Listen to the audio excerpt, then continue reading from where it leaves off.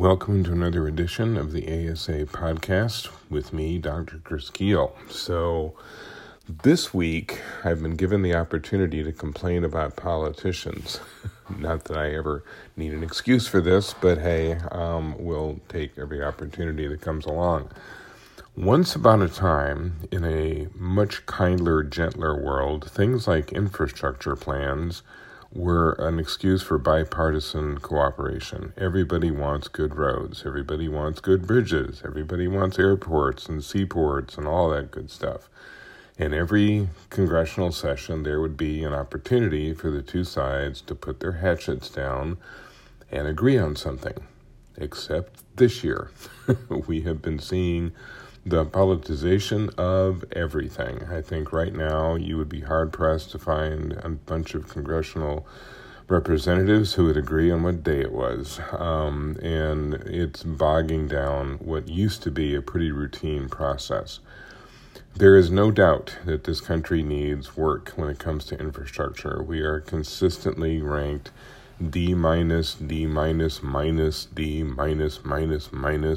the American Society of Civil Engineers.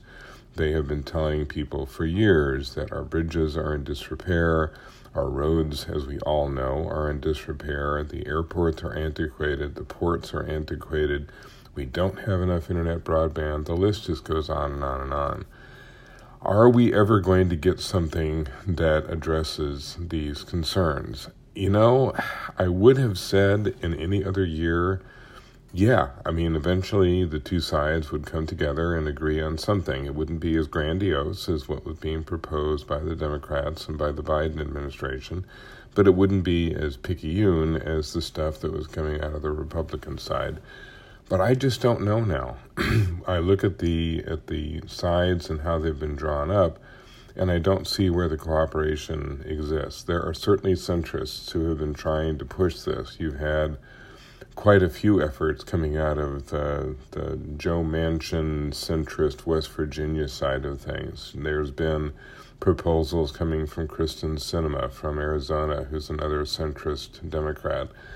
There are certainly people in the Senate and in the House who want to see something done because they understand that this is having a negative effect on the overall economy. Infrastructure is the structure that everything hinges on. If you don't have good roads, if you don't have good ports, if you don't have all of these things, well, business suffers. I do a lot of work with transportation companies. They are already rerouting trucks to avoid certain bridges. They are already rerouting trucks to get away from certain highways that are in such bad shape that it risks serious damage.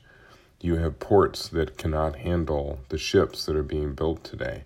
You have airports, and we've flown in most of them, that are just hopeless. They're not in even the same century, it seems like. So it's very hard not to get extremely depressed about all of this. I don't know exactly what it is we do to try to get things moving again. Obviously, it's time to pressure our respective senators and representatives and say, can you find something else to fight about and get some of this stuff done? The new thing that has been added to the infrastructure effort, I think, is a little bit underrated. People have not talked as much about the expansion of rural broadband, and that's something that is critical. A number of years ago, not that many years ago, I was giving a talk to farm implement dealers, and the John Deeres of the world had developed these wonderful machines that were connected to satellites and could tell the farmer soil moisture content and every conceivable thing about what they were trying to do. And the farmers all sat there and listened and patiently and nodded and said, you know, that's real swell if we had anything other than dial-up out here.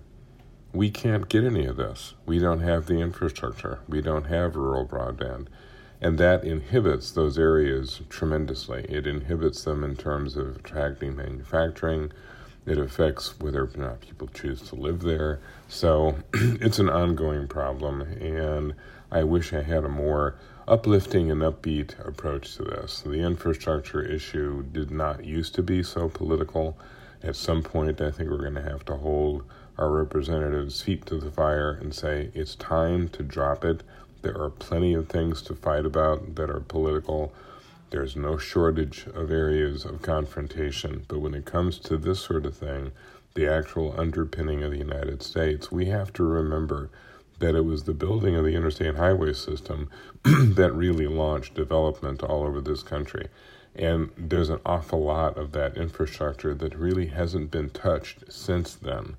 So on that happy note, I will leave you until next time, and then hopefully I get something more uplifting to talk about, but you never know. Thanks.